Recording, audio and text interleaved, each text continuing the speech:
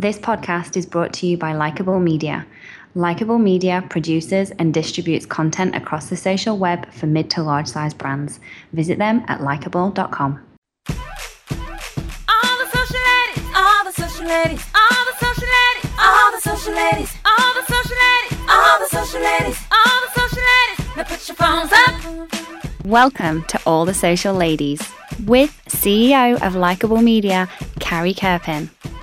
Cause if you're social, then you really should be tweeting this. If you're social, then you really could be leading this. You get mad when people say it's so mysterious. Because you're social, you're a leader and you're serious. Oh, oh, oh, oh, oh, oh, oh, oh, oh, oh, oh, Now, Carrie Kerpin. Today we talk with Margaret Magnarelli, who's the managing editor for content and senior director of marketing at Monster.com, the leading global platform connecting people to job opportunities. It's a really interesting approach that Monster takes. She's going to talk to you about this 3-pillar strategy that's going to blow your mind. I've got 3 words for you: how, now, and wow. Take a listen. Welcome, Margaret, to the show. Thanks, Carrie. I'm glad to be here. I was reading up on you. I kind of love where you are today and looking at your position at Monster, but I'd love to know kind of how you got there, the story of your career, how you came to be in the content space. Give it to me. The funny thing is that my whole career up until this point has not been in content marketing, but has been in the magazine business. And I started my career at 17 Magazine, which is a great place to start your career when you're in your 20s because you're the youngest person on staff, so you actually get to do the most.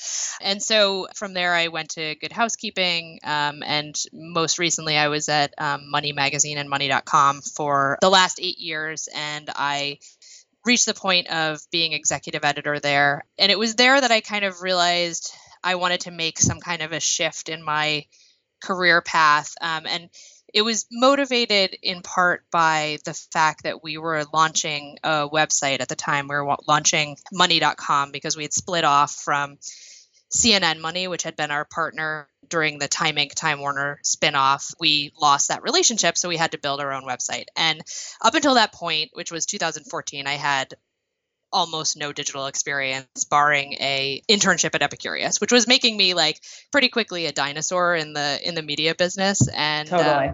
And also I know exactly how you must have felt coming in. It was scary because I knew I would be able to do it, but I never had the opportunity to do it. And so when this happened, I was part of the group that was helping develop the new website, and it was so exciting to be part of something starting from the ground up, especially in 2014 and in a very crowded marketplace of content, and seeing how content was consumed differently, how much of it, for example, is consumed through social feeds, and how your one article is in a feed of thousands of articles from lots of different places. And, it's not just someone going, natively to the money.com homepage or to the monster.com homepage. It's seeing that in a feed with everything from, GQ to Epicurious to, shopping sites, and how do I make my content stand out in that crowded space? And, one of the things that, it was at the time that I actually started playing around with social media. I was a little late to the game of it. It was mostly because I really believed in what I was doing and I wanted to get eyeballs on it. And we were, starting from scratch. It was doing everything you could to get people to read the stories. And so part of that was engaging with influencers on social media to have them write for us, or doing roundup posts that involved lots of influencers and then getting them to help promote the stories with us. And some of that was like learning about, headlining conventions that work better in email newsletters versus in social media, and then in specific social medium, how they are very different. And I also started personally getting into writing for the web, and I was writing a lot about negotiation, salary negotiation for women. It's a topic that I feel is kind of passionate about because I think not enough women negotiate salary, and I really think that we aren't taught how to do it in the most effective ways either. So I started writing about that, really enjoying it. So there are like a couple of things going on here. I'm doing a lot more in the career space. I am learning about the digital environments, and I'm learning about social media, and the fourth thing that started happening was, the pressure on traditional media, as you're as aware as I am, Yes. is to make numbers, and to make page view numbers, and there was so much pressure that with reduced staff sizes, I was surprised that what were considered quote unquote traditional media outlets like Money and Time were taking on content from companies like that I would never have thought of going to journalism school. Like where, Yes. where's this this church and state line that I was taught, we're just ignoring that completely. And we're taking content from companies like NerdWallet or credit.com, and the content was good, so I was really fascinated by that and got to talking to some of the people who are doing it, and how much they liked their jobs and how much they felt free, which also seemed strange to me. Like, I kind of had imagined that creating content for a company would be limiting, or it would mean that I'd be shilling some, product that I couldn't get behind. But I think all of these conversations opened me up to the idea that I could be making great content with resources and helping people, which is what my whole background in media has been about, is about service journalism. So it's like, I think is where content marketing and service journalism are really kin, in the sense that like we want to be providing utility to people. So I just saw a great opportunity to tie all these things together in the field of content marketing, and specifically, this was actually the first job that I saw in content marketing. And I was like, this is the perfect job for me, because in my role, it's all about creating content to help people who are job seeking and help people feel confident about their careers and make the right decisions for their careers, and to overcome some of the stress and anxiety that are involved in both the job search process and then also just simply the managing your work-life process.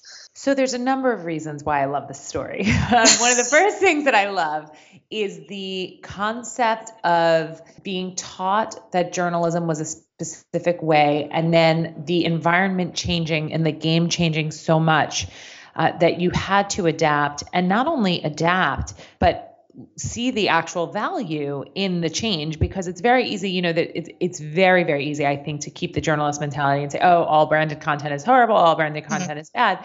But when in fact, branded content has the resources to be the type of thing that can really add value to people, like you said, with Monster for job seekers. Yeah, I think there's an interesting opportunity right now for brands to be competing in the same spaces as traditional media. I mean, it makes me sad saying that a little bit, coming from originally from the journalism perspective. I know. And I want that truly objective journalism to still exist. But it isn't existing in the same capacity that it was existing when I first came out of journalism school anyway. So, so even in those traditional media outlets, there's pressure to do things for companies.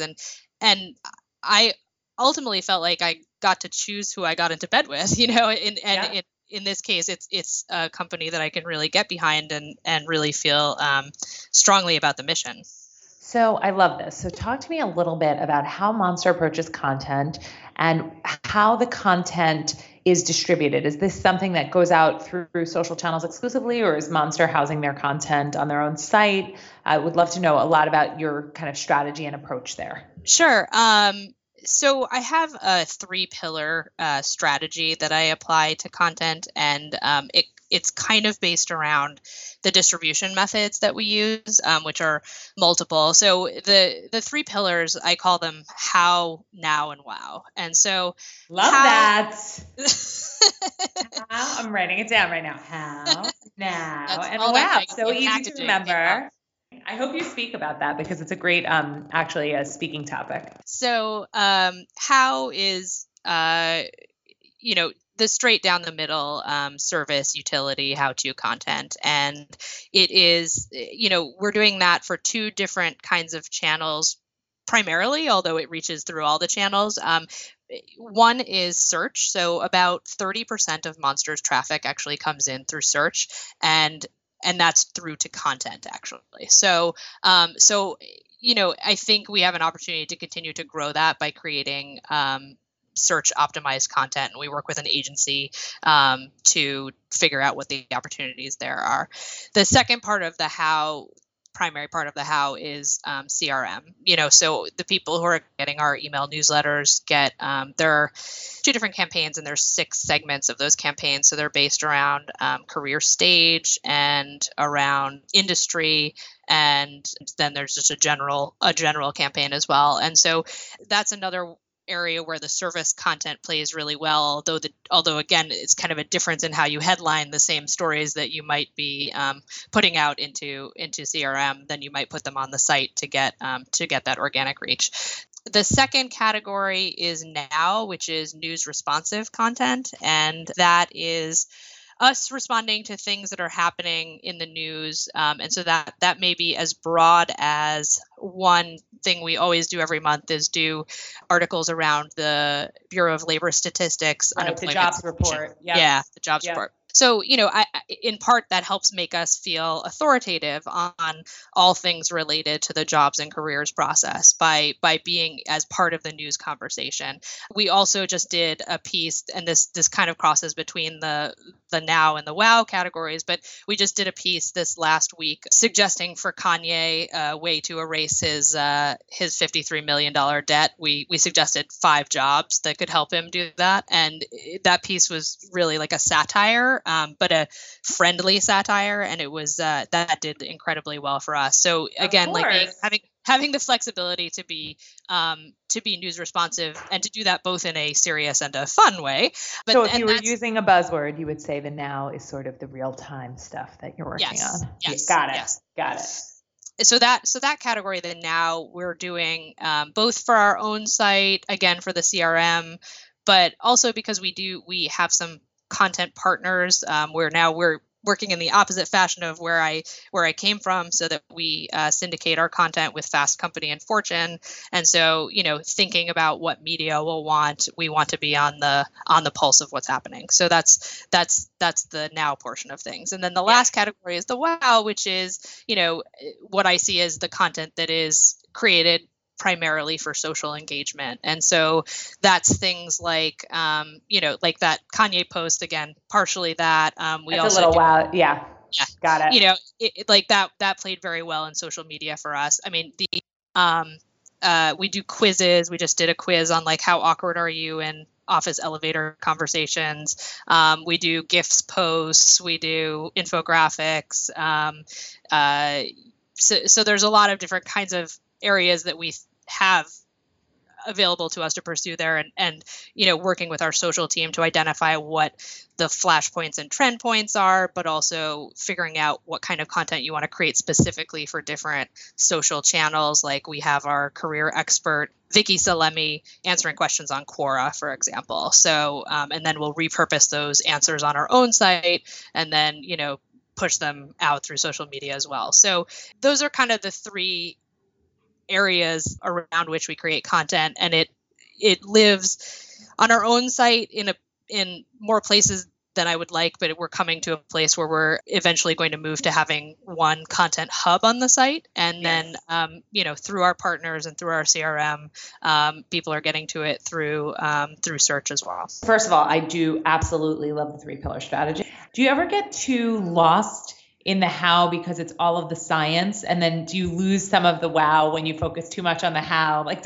are they weighted evenly, I guess is my question. Yeah, I mean, I guess I would say they're probably weighted to the percentage that they bring traffic to the site. I was recently looking at this in preparation actually for this conversation to see what percentage of our content traffic is social right now, and it looks to be about 20%, and that feels to me like where we are in terms of creating that wow content. But there are times when I feel like, oh, the mix is getting off, and then we need to realign. It's those moments where you're like, this is not going as perfectly as I would like it to, but then you just realign, and it gets back to that.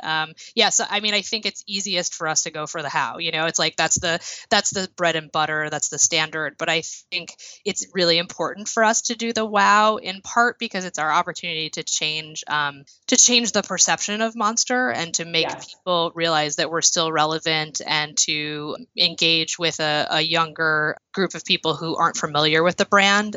Yes. The how is like really great for the core KPIs, like the, as you're saying, it definitely drives more traffic. It, probably provides more job searching, but you can't quantify the brand expansion and the value that the WOW is providing, but it's definitely an important part of the strategy and part of our voice and who we are. Just from my own experiences in running my own company, I sometimes feel like it's easy to rely on the how, the quick things that get you the KPIs that you need. You can do that all day, but a lot of times you can lose focus on the wow. And I love how your company really makes it a priority in content, and how you make that a priority for the wow to be a part of the core strategy, and understanding that you can't always quantify the wow as well as you can quantify the how, but you shouldn't lose sight of the wow, because then you kind of miss all of the zhuzh, all of the magic of social. Totally.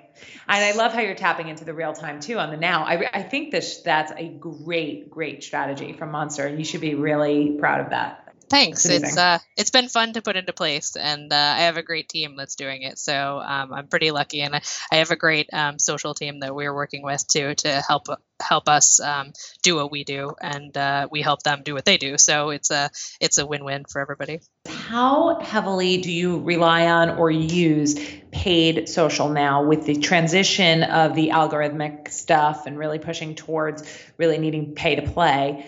Are you guys playing in that space? Do you find it effective? And are there areas where it works better than others? We actually haven't done a lot of that yet. I think as a whole, the company uses a lot of that budget toward actually getting people to buy job ads. So we've been doing most of our reach has just been organic. So, which is kind of to me, I'm liking that. I mean, of course, would I like more people viewing everything we do? Yes, I would. But there's something really amazing to see how something can grow without that support behind it. So I mean, it's pretty incredible. If 20% is referring social traffic, that's great. Yeah. Wow. So Margaret, I know we've talked a lot about the incredible success you've had at Monster. What would you say is one of the biggest challenges facing the brand today in social media?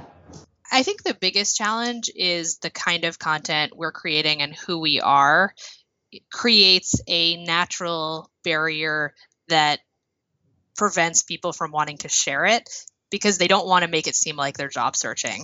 So there's that aspect of things. Like, people aren't as willing to share things about the job search process because they know that their employers are looking, and that other employers are looking, and their friends are looking, and their colleagues are looking. And so people just aren't as willing to hit that share button on the content. I think the second thing is that it can be hard to find job seekers on platforms. I mean, I think Facebook is one of our best to do that with, and Instagram. The social media team at Monster are very sophisticated about reaching people, both in terms of mass and on an individual level. Like, for example, if they see people are taking photos of themselves before a job search, before a job interview. Apparently job interview selfies are very popular. They'll go in and say, good luck with the interview, because they know that most people don't get the job. Out of the 5 people they bring in, only, one of them is going to get that job. So when they're back to the table job searching again, they're going to hopefully think about Monster. So I was very impressed with that kind of strategy. But I think, we have the challenge of our audience being twofold. It's job seekers and it's HR people and recruiters, and it's finding the right platforms to reach each of them, and the right kind of content to reach each of them. Yeah, it's essentially almost 2 different implementations of that strategy, right? Because you have those 2 different targets.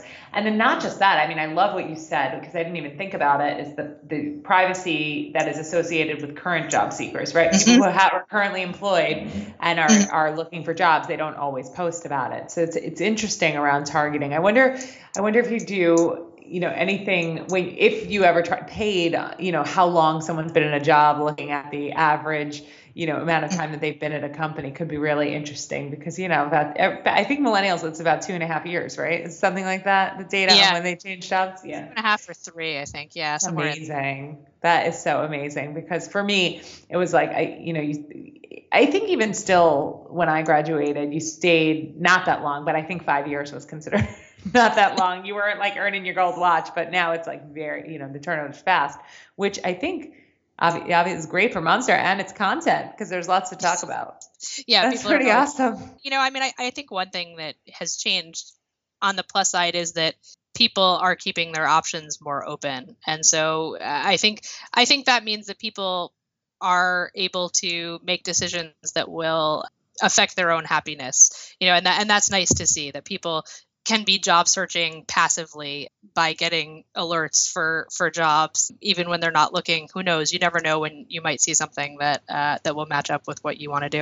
Okay, so Margaret, where should people follow you if they want to connect with you after this, and where should they follow Mom? They can follow me on Twitter at @MMagnarelli, or they can connect with me on LinkedIn. I share a lot of our content on those two platforms. I don't share as much on Facebook. I've kind of personally decided that's my personal space, and the other two are my professional spaces. And you can read our content if you follow the @Monster handle on Twitter. You can also find it at monster.com/blog or career-advice.monster.com. Awesome. Margaret, thanks for being on the show today. You were one fabulous social lady. Thanks for having me. You've been listening to All the Social Ladies with Carrie Kerpen, CEO of Likeable Media. You can follow Carrie on Twitter @Carrie Kerpen. To get current social media insights and great tips, sign up for Carrie's weekly newsletter by emailing newsletter@likeable.com. This podcast is brought to you by Likeable Media. Likeable Media produces and distributes content across the social web for mid to large size brands. Visit them at likeable.com.